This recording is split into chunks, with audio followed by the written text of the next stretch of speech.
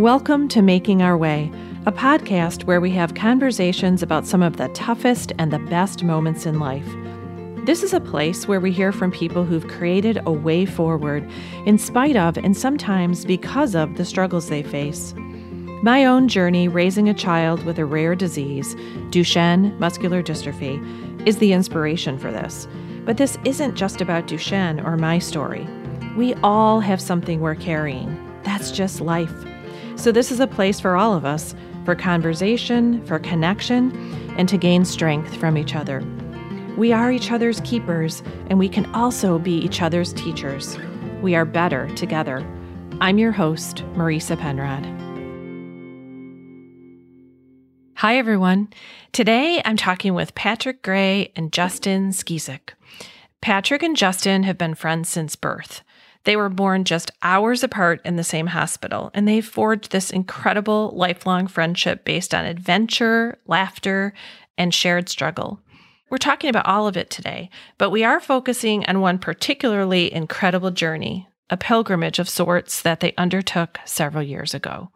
Together, they climbed, trekked, and persevered through the 500-mile Camino de Santiago trail across northern Spain. But this wasn't your run-of-the-mill adventure. Patrick pushed and sometimes pulled and carried Justin in his wheelchair. And with the help, the community of others they met on the trail, they completed this incredible feat in 34 days. Theirs is a beautiful story of friendship, of love, and of living every day, 1 minute at a time. Let's get started. Welcome, Justin and Patrick. I'm so glad to have you here today. I've been really excited about this interview for quite a long time. Oh, thanks for having us. I really want to begin at the beginning. So you guys were born, I think, 36 hours apart in the same town in Oregon. Tell me a little bit about the early days of your friendship. Man, where do you want to start? I mean, our mothers have known each other since the 4th grade. They went to church camp together. And then our parents collectively went to the same university. So they had known each other for a while. And basically, I was born 36 hours ahead of Patrick. So I was kind of high-fiving his mom's belly as I was coming out of the hospital and be like, see you on the flip side, man. We went to the same church, same Sunday school classes and all that stuff. And we just always just loved exploring. And we always just kind of got into some shenanigans from time to time. I mean, there's lots of stories we could share, but they would take forever. Yeah. We only lived a few miles apart. And so we could bike to each other's houses. And so we had a lot of adventures that just came out of shared experience and just wanting to go and be stupid kids, bike rides, sledding, building forts, kid stuff. Yeah. So we're gonna take leaps through time. Let's move into what you're doing as young adults and how we get to the point where, Justin, you're starting to notice some things physically that you're struggling with.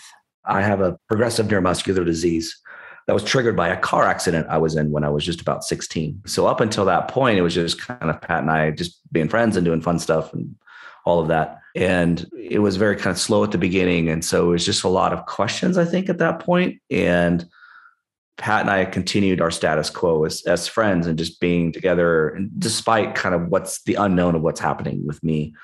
And it didn't really start changing until, skip ahead. Now we're in college. I went to Southern California for college. Pat stayed in the Northwest. And we just continued being involved in each other's lives and call each other fairly regularly. We were, over 1,000 miles apart, and it just took another level of communication. And he would continue asking me how I was doing with my disease progression. And that never wavered and still hasn't wavered to this day.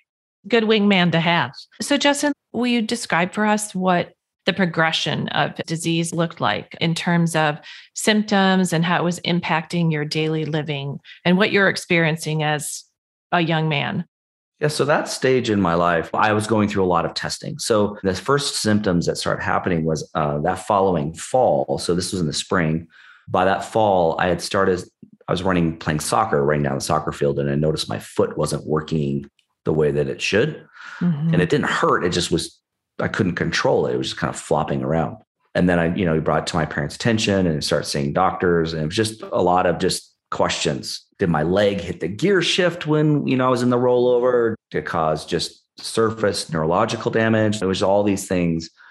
And then it was several years of going through that, of just that cycle of test, wait, testing, wait. And meanwhile, I'm progressing, I'm getting worse. So by the time my sophomore year of college, my right foot was now affected and started working its way up to my waist. And I was wearing what are called drop foot braces to keep my feet from flopping around so I could actually be vertical. But it was kind of a slow progression. And so throughout all of that, it was just continually figuring out what was going on with me. And I was finally diagnosed when I was in my early 20s with a progressive neuromuscular disease called multifocal acquired motor axonopathy. It is a very, very, very rare disease. It's very similar to ALS or Lou Gehrig's disease. And in a nutshell, what happens is something in my brain, my autoimmune system attacks my nervous system, and then my nervous system shuts down. So I can feel everything from head to toe. It's just my muscles don't work the way that they should, just like ALS is. Mm-hmm. And so mine is a very, very slow progression. And whereas ALS is, typically it's very fast. Mm-hmm. It's a shorter lifespan. Yeah. So my life is a very, very long road, and I live life in a wheelchair, a power wheelchair. I have very, very, very little use of my arms, and I can't walk anymore. No use of my legs. And so I have to be fed, I have to be cared for, I have to be showered, bathroom, clothes on, off, all that stuff. And so throughout all of that, Pat's been by my side. I was especially drawn to your story when I first met both of you, because as you guys know, my son Joseph has Duchenne muscular dystrophy, which is progressive and degenerative as well. He has a best friend who is actually his college roommate right now. And I can't imagine our lives without the support and love of a really dear, loyal best friend. So Patrick, I wanted to ask you to share with us, as Justin was experiencing these physical symptoms which were as yet undiagnosed. There wasn't a name for it, but you saw him struggling, you saw things progressing. How does that impact you as, his from birth, dear friend, lifelong friend? I don't think that either one of us knew how much of a struggle it was going to be, especially in high school, because like Justin said, originally we thought it was, this is kind of a bummer, but it's not going to progress. Right. Mm-hmm. And then it does progress. Now it's both his feet. Okay. This is interesting. Now it's his legs. This is interesting. Mm-hmm. Now it's his waist and below. This is interesting. What do we do with this? And that shared adventure kind of approach to life, and this struggle that he is having to deal with, that he dealt with so well, and still does. He invited me into that. There was a certain level of trust.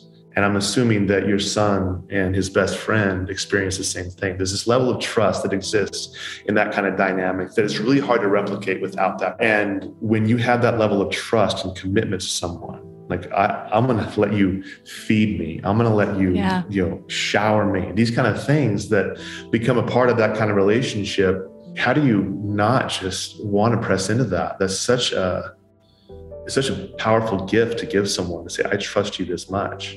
Mm-hmm. And while it was a slow trajectory and we had evolution, these different kind of stages, over time, these changes that shifted in what was needed and what needed to be done, and how hard Justin's disease was attacking his body, there was never a shift in that trust that he put in me. And really thinking back to I'm kind of playing back different memories in my head right now when Justin brought up college and meeting my wife. What struck her the most about our relationship was that first day we're hanging out. We're on this college campus in Nampa, Idaho, and Justin's got his braces on. And I just reach out and I grab his hand and help him down a curve. And that was it. Mm-hmm. Nothing, it's just what we do, right? And she had never seen that, one, in a friendship in general, but like these young adults, and there's mm-hmm. this dynamic that's there. This is something that's just been a foundation in everything we do. He would do the exact same thing for me because I trust him that much, whatever this looks like. And so we have these two elements, the shared adventure concept that's so strong in everything we do, and then this trust that Justin has given me, and really a vulnerability is what it comes down to. Yeah. The threads that start in your relationship become just this rope of experiences and memories and traditions and adventures that cannot be severed. It's just so strong. The tie that binds us, it just gets stronger with every episode of our friendship as it unfolds. Every year, every adventure, every experience, it just becomes stronger. Some people think an adventure is maybe trying to run a 5K and pushing their friend in a wheelchair, or, let's find a way to get you onto the beach, or, whatever it might be. But you guys defined adventure in a way that a lot of people don't. I think we've always had this adventurous spirit, Patrick and I. Patrick, way more than I do. I'd probably say, for the record. He's used to like climbing mountains and doing all sorts of crazy stuff. On that front, I'm typically really happy on a beach somewhere, having a margarita or something like that. But spring of 2012, I'm watching PBS and Rick Steves from Rick Steves Europe. And I just watched this episode, and it was talking about northern Spain and Pamplona, running of the bulls, Ernest Hemingway and all that. And then this pilgrimage across northern Spain called the Camino de Santiago. And so just something about this pilgrimage just really struck a chord with me. And I just knew that I needed to do it. So what the Camino is, it's an ancient pilgrimage that dates back to the 9th century.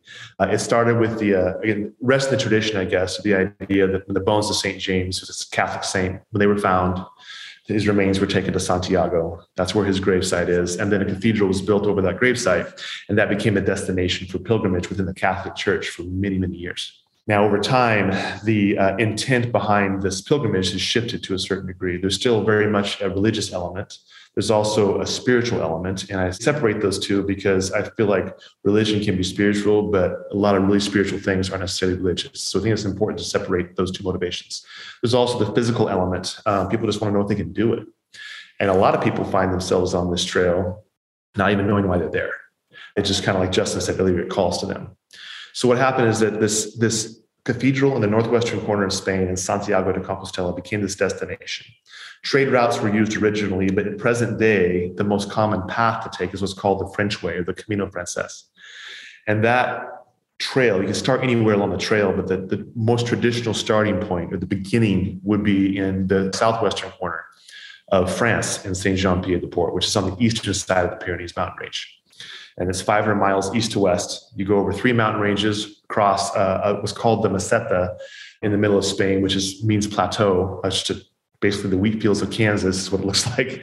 But 150 miles, you trek east to west to get to Santiago. When Justin asked you to do this, at any point did you say, what did we sign up for? When Justin asked me if I wanted to go across 500 miles of northern Spain, going back to that mentality of shared adventure, anything that I was game for up to that point, he had been game for. If you're someone who's doing this journey, you consider it a pilgrim.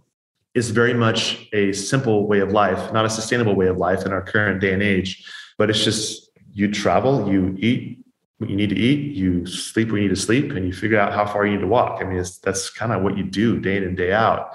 But because of all this stripping away of all the distractions in our world that we often find ourselves slave to, we are able to experience human connection in a much more intimate and more intense way, I would say, than what we would experience in day-to-day interactions on the street. As you go into coffee or whatever else, you meet someone in a coffee shop, on a lunch break, you might have a quick little conversation. You meet someone in a coffee shop on the Camino, and you might be talking about some of the heaviest and most powerful experiences in someone's life in a matter of 30 minutes.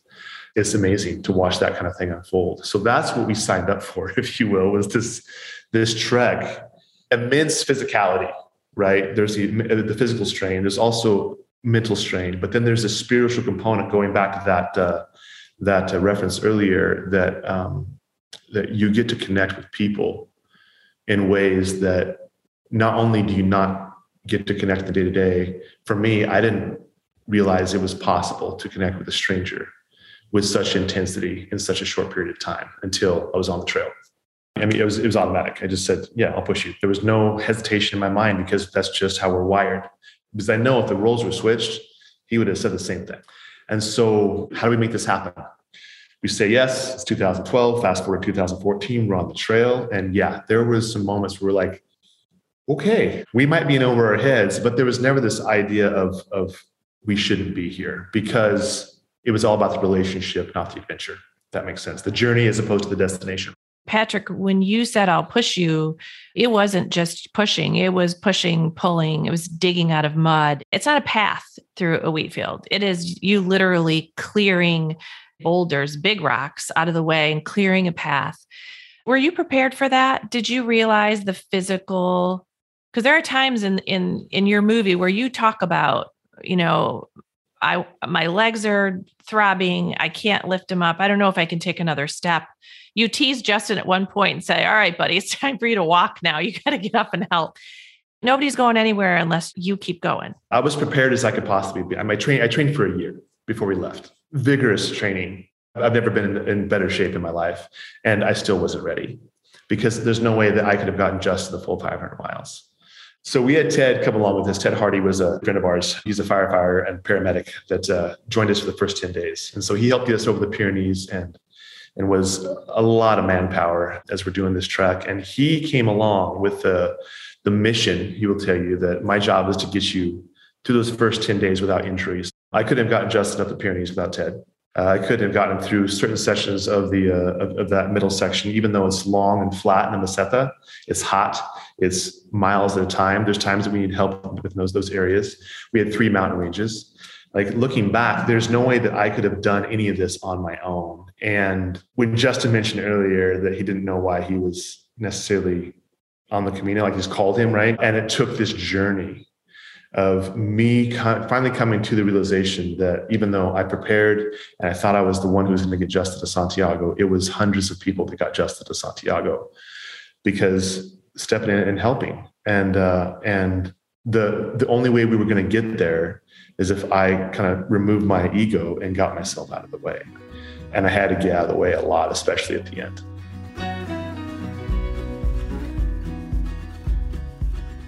Will you just share with us day one and how it started and how maybe it was a little tenuous during and after day one?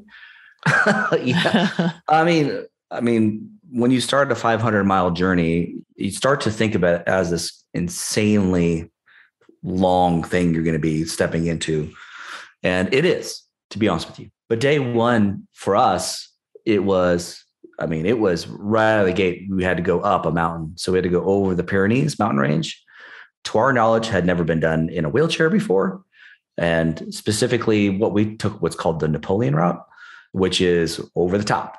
And it was straight up all day long. And just to give a little bit of perspective here, I took a specialized wheelchair. It's like an off-road type wheelchair, has 2 mountain bike tires on either side and a smaller tire out in the front. I call it a 3-wheeled baby jogger on steroids. That's basically what it is. And so it's completely manual, meaning I can't push it at all. So I have to have somebody behind me pushing. There's handlebars in the back and brakes and all that. So with me, Pat, and Ted, we're going up all day and we're hitting crazy stretches that were steep. Some were sections were steep as like 30% grades.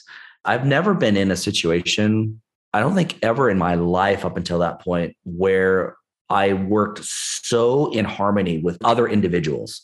So with Patrick and I and Ted, all 3 of us were one unit.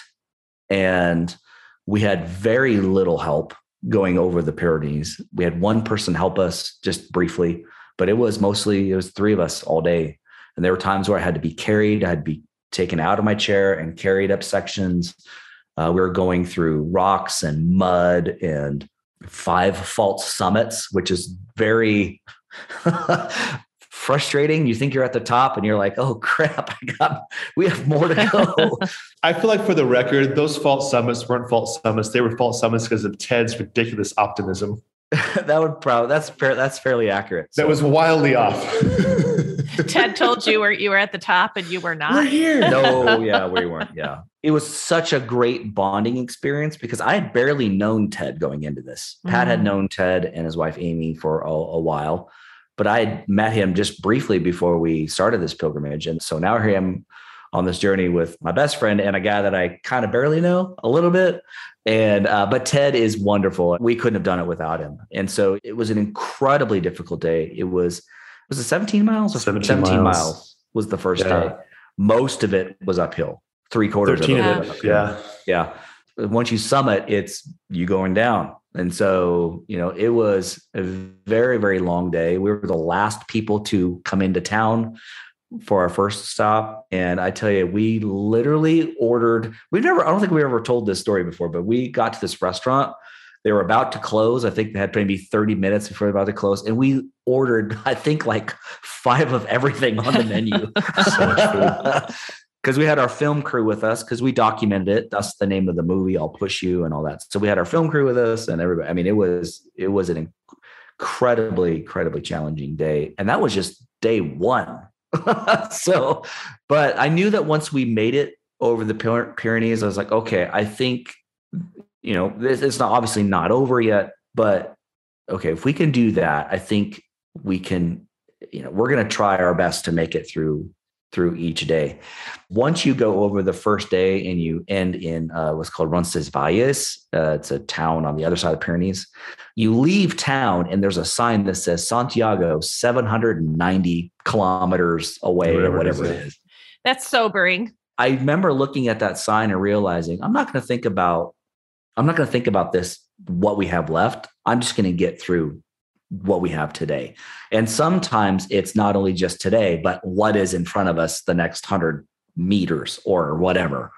And I think there's a little lesson in there that, when we get overwhelmed with the bigger things in life, sometimes you just have to chunk it and just get it down to the day and try to be as present as you can in the moment and get through literally what is in front of you.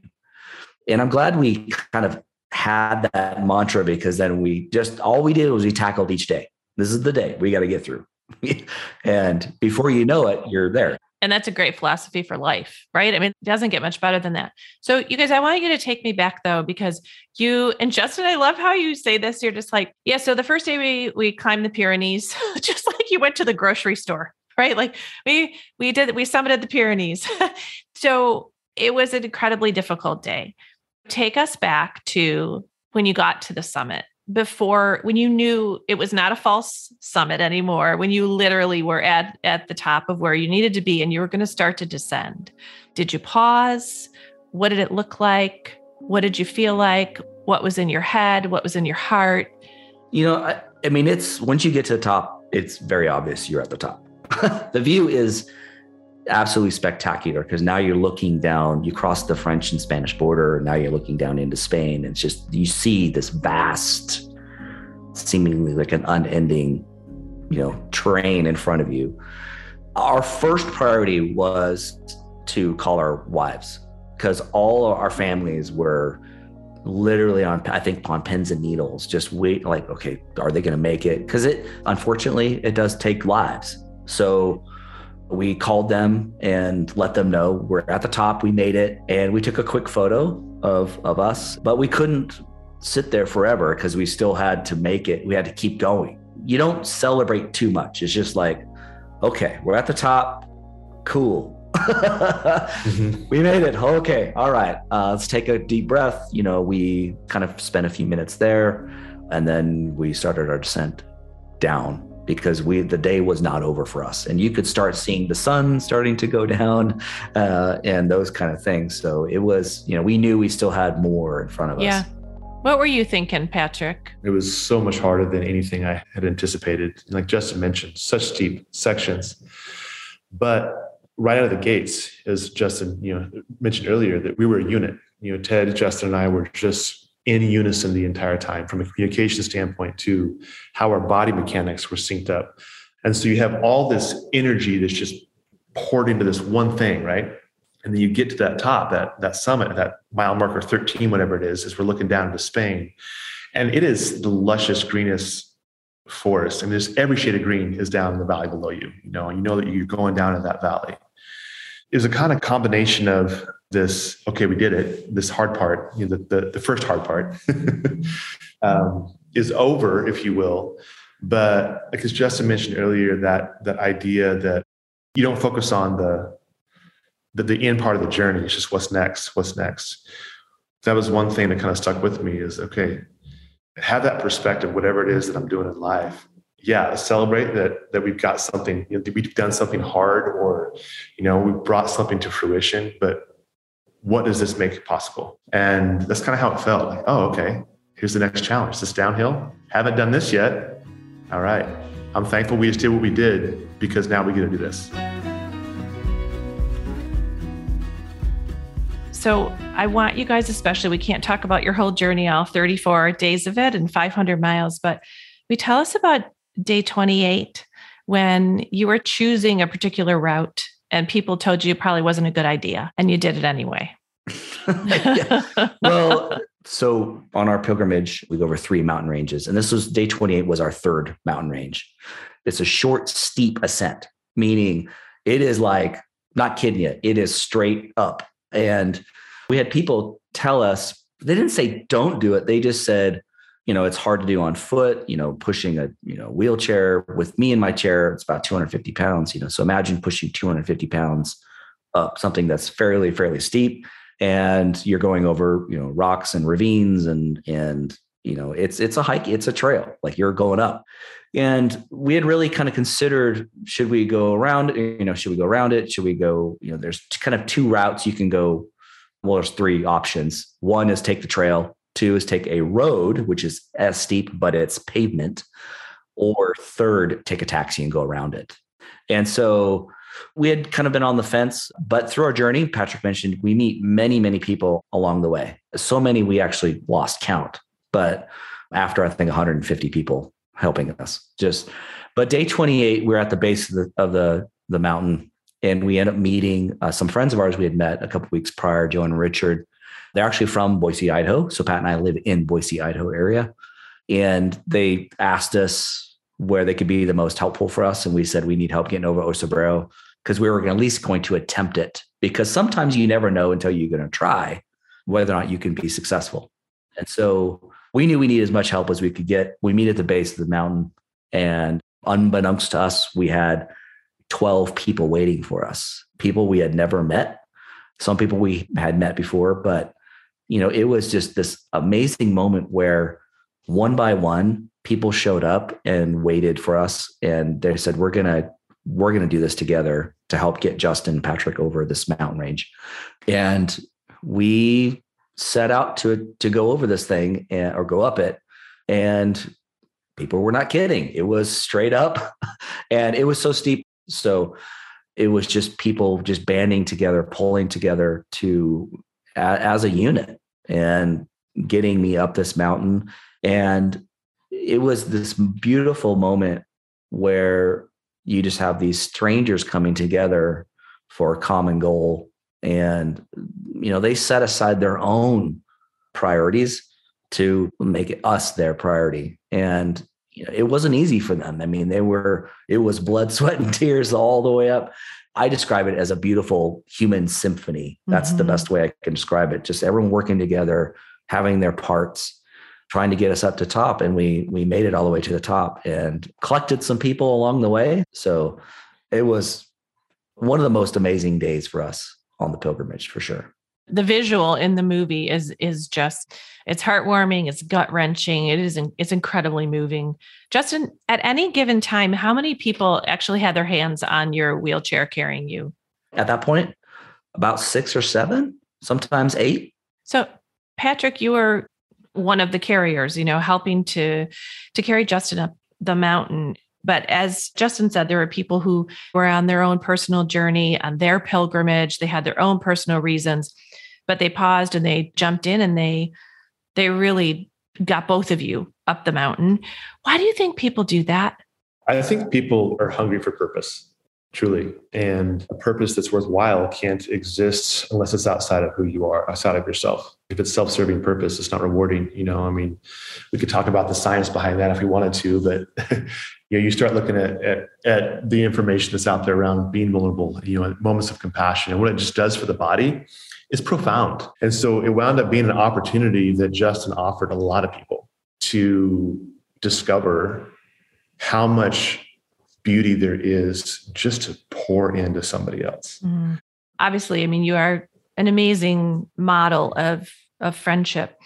There are some moments in the trailer for the movie, but in the movie that are incredibly poignant when Patrick, you brush Justin's teeth for him and you lift him up out of bed into a seated position. You're dressing him, you're buttoning the front of his shirt, and Justin leaned forward, he kisses you on the head. And there are moments on the trail where Justin, you can see the fatigue in your face. It's in yours too, Patrick. But, Justin, you lean onto Patrick's chest and, Patrick, you pull him to you and you kiss him on the head. And you guys are so demonstrably loving to each other and in just a brotherly, incredibly beautiful way. And we don't see that very often between many friends at all, whether it's, women, men, whoever it is.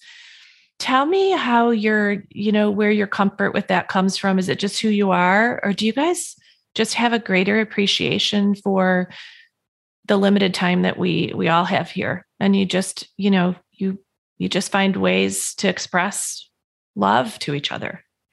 We're both, I don't know if you are familiar with the love language, the 5 love languages, but Justin and I, we're both individuals that physical touch, that being able to express your appreciation through a hug, or an embrace. I mean, it's important to us. It's just kind of how we are wired. So I think there is some baseline of that. But as fathers and as husbands and as friends, I think we both recognize this. I don't want to put words in your mouth, Justin, but I think we've talked about this enough that I can say this with confidence, that when you take that time, that moment, that not only are you showing the person that you're embracing, that kiss on the forehead or cheek, whatever it might be, that, I love you. You are also showing everybody else around you that I love this person. I think that's important. I think it's important to not to overly do it, but just for people to witness that, oh, there's something here that's intimate, something that's raw, something that's unique. Because when we do that, I think there's 2 things that can happen. One, people start to recognize that, oh, maybe that's not so scary. Yeah. Because I think there's people that hunger for that, but just for whatever reason, they don't. And so they can see that, oh, maybe it's okay. And then internally, it's almost like there's permission to do the same thing for somebody else. I mean, we've been huggy since high school, and not a lot of high school kids hug, but we just beautiful. Did. And so it's just been part of who we are, laughter and affection. Mm-hmm. For me, I can't literally wrap my arms around somebody. So I used to be able to do that. And I'm a big hugger. If my arms would work, I'd be hugging everybody. When we show affection to one another, it's just all comes to just like, man, I care for this guy. Like I care for sure. Like he's my brother. He's in the trenches with me. Yeah. Yeah. And to be honest with you, we had no idea that was a rarity or a bigger thing. We've always kind of done that. Pat's taught me many lessons along the way of how to extend that beyond our little circle. So when I show affection to Patrick in those moments, it's because I'm greatly appreciative of him and what he's done for me. So that's literally all that it is. It's beautiful. Well, no, and I think just people appreciate it. And I think a lot of people crave it.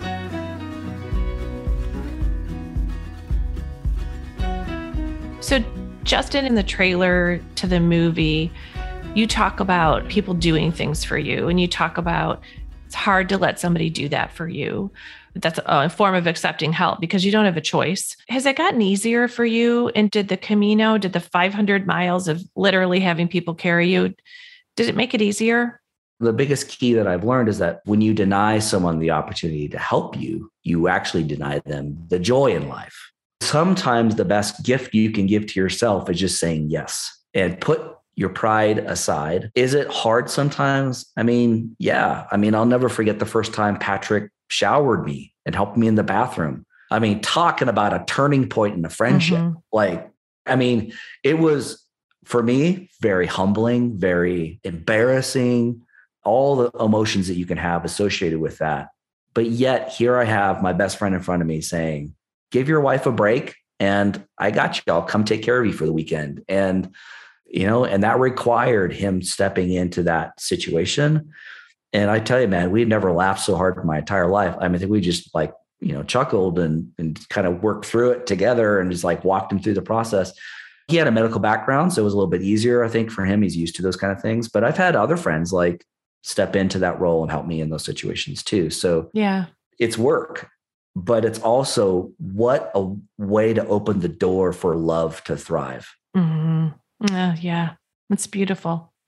I couldn't agree with you more, Justin. And I want to flip this just a little bit, Patrick. I want to ask you something because my Joseph left for college last year, and it was like a Herculean task to get him ready. He is in a big power wheelchair full time, and it was all the modifying the dorm room and learning the bus schedule and figuring out if the classrooms were accessible, and so much based on, what he needed and what his needs were. And the thing I wanted to send him away to college with was understanding that as much as he needed, his needs were very physical and obvious. But I said to him, Joseph, you have to remember too, that there are people there who need you. And you don't even know it yet. They don't even know it yet.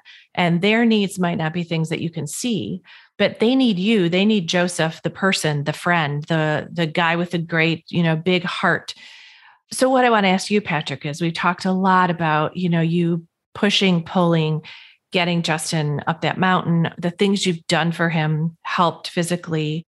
How has Justin carried you in situations? How has he been your person when you've needed something? Oh man, there's a long list. I mean, the biggest example of that is that level of vulnerability that occurred on the trail to kind of open my eyes to what I could accomplish if I would let other people in. I mean, I've always been someone who just gets stuff done. And with that comes a little bit of control, freakishness, if you will, because if I can wrap my arms around something, I can control it and no one else can screw it up. But often within that kind of dynamic, we screw it up without realizing it because of our obsession with the control. And so with his whole life and that just inviting people in and seeing how things play out, I've witnessed many times where his and other people's vulnerability isn't just an invitation for someone to step into what others would perceive as weakness. It's an invitation to step into something that you might not have ever been exposed to before because of that vulnerability. And I have been exposed to all kinds of things. And the Camino is just one example. I would never have been exposed to the Camino and the depth of relational interaction that is possible if it hadn't been for just his vulnerability. It's important that I remember that if I can just let go and let someone step into whatever it is, whether it's a project at work, help me out with the kids, whatever it might be, not only is my vulnerability keeping myself from achieving more things and doing them better, it's also robbing someone else of an experience where they're getting exposed to something that might profoundly change their life. It's really the epitome of trust and faith in other people. Right. But that trust and faith in other people, it gives them an opportunity to do so much more. Yeah. That's exactly what Justin did for me. He gave me the opportunity to discover so much more about who I was meant to be. Yeah. That's pretty special. It seems to me like I would think, okay, if I survived it, that is a one and done. Like that is a once in a lifetime. But that wasn't enough for you guys. And you go back now, but you do it a different way. Tell us about what you're doing as the follow-on to the initial 500-mile hike. So after we got back, we had a lot of people reach out and say, hey, my brother or my son or my sister or my uncle is in a chair. We want to do the Camino. How do we do it? And so Justin would give them advice on the chair side. I'd help them train, here and there. And Justin kind of like, wait a minute, we've had like 7 or 8 people reach out. Maybe people actually want to go. What would happen if we put this together? And so he took the initiative to kind of make some contacts with some individuals over in Europe. And the outcome was basically what we call accessible Caminos, where we bring people together, both those who are in the need of physical assistance and those who can offer the physical assistance, and bring groups together. And we do the last 100 or so kilometers on the Camino de Santiago. So we just this year in 2022, we took 2 groups. First group was 47 people, 6 people in chairs. The second group was 53 people, 6 people in chairs. We also had a lady who was visually impaired in the first group. So it's all types of what people refer to as disabilities. We are making it as accessible as possible. You're making it doable. Doable Caminos, but Yes. And so, but what's happened is that people who would never have thought this was even in the realm of possibility are making the way to Santiago and experiencing this because someone is jumping in and saying, hey, I want to help you. But the flip side of that, just like you talked earlier, there are people who have found themselves in the Camino that are helping someone that is a complete stranger to them that never would have gone if there hadn't been the opportunity to press into someone else's journey. And it's beautiful. So yeah, we take people, they were going back in 2024. It's wild. So we've gone back 3 times now. Patrick, there's something you said, I think it was in a TED Talk, and you were referencing Justin, and you said, he's not defined by his limitations. He's defined by what he's able to accomplish in spite of those limitations. Mm-hmm. And I always say that about Joseph. People say, oh, he's a Duchenne boy. And I'll say, he's not a Duchenne boy. He's a boy. He's a young man now. He happens to have Duchenne, but that's not what he is. And I just think, Justin, I think about you, I think about Joseph, I think about everybody who battles a very challenging physical disease, which does seem to, at the outset and on the surface, impose limitations. But my gosh, who doesn't have limitations? I think, Justin, I don't think you're an inspiration to the disability community. I think you, along with Patrick, you're an inspiration just to humans, to everybody. Your wheelchair is just a tool. Yeah. It's just about life. Yeah. We talk about this all the time. Yes, I'm in a wheelchair. Yes, I have extreme limitations. I 100% agree with you. Everyone has something they're dealing with, a challenge in their life, but we can't do it alone. And that's the main point we have to kind of keep hammering down, is that it takes being vulnerable. It takes people sharing your journey with one another. Sometimes it can be complete strangers. Sometimes it can be close friends and loved ones. Yes, I live life in a chair. I'm dealing with the challenges I have, but I just have to view life differently than everyone else. And I have to think through things differently. Yes, I have to rely on more people in my life to literally survive, but it goes beyond that. I don't think of it that way. I don't think of using people as a tool just to live. I don't look at that at all, literally zero. What I do is I like to have people in my life that make me better, that help me, challenge me, help me grow, and help me see life differently, help me overcome some challenges. And by God's grace, maybe I get to have that opportunity for them too, and be able to be there and help them in their journey too. So it's a two-way street. I'm pretty sure you do, Justin. I have a feeling. I have a feeling you can check that one off. As I'm thinking about your whole experience, your whole life from childhood until now. What do you think makes a life of meaning? Life of meaning, I feel like for me, is that everything that I do, even with my work, where the task that I'm doing might not be the most amazing thing, but that job gives me an opportunity to do certain things for my kids or things for friends or strangers because of financial means or time, whatever it might be. That motivation is someone going to know that they are loved and have a better life because of who I choose to be, period. And if we can distill down everything to just that, and it's much more complicated than that. The execution can be difficult. All the steps in between can be difficult. Sure. But that why, that focal point makes those difficult steps worthwhile. Yeah. The only thing I would like to add is sometimes you got to laugh along the way. Mm-hmm. And laughter is a big key in our friendship. I think it makes those moments that Patrick mentioned even more sweet, where when you can kind of lighten up a little bit and just enjoy those moments and let them play out in front of you. So guys, as we start to wrap up here, what do you hope your legacy is? The long run, the long play for me is to be remembered as just like, man, Justin did his part. And in that people favor, look back on that and go, I can learn something from that. Thanks, Justin. How about you, Patrick? It's along the same vein. I want people to, like, when I die, I hope it's a party about how I loved others well. And I hope my kids can do a better job than I did. Yeah, that's beautiful. Guys, thank you so much for being here with us. I think all three of us have a great appreciation for, our most precious commodity is time. So, it's limited, it's not renewable. I'm so grateful that you spent so much of your time here with us today. Thanks for being here. Appreciate it. Thank you. Thanks for joining us for this episode of Making Our Way. If you enjoyed this, please share it and be sure to subscribe on Apple, Spotify, or wherever you listen to podcasts so you don't miss any episodes. Production support for Making Our Way was generously provided by PTC Therapeutics, Pfizer, and Sarepta Therapeutics.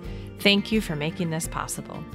If you'd like to learn more about the work that Team Joseph is doing to support the Duchenne community and to make the world a better place, please visit us at teamjoseph.org.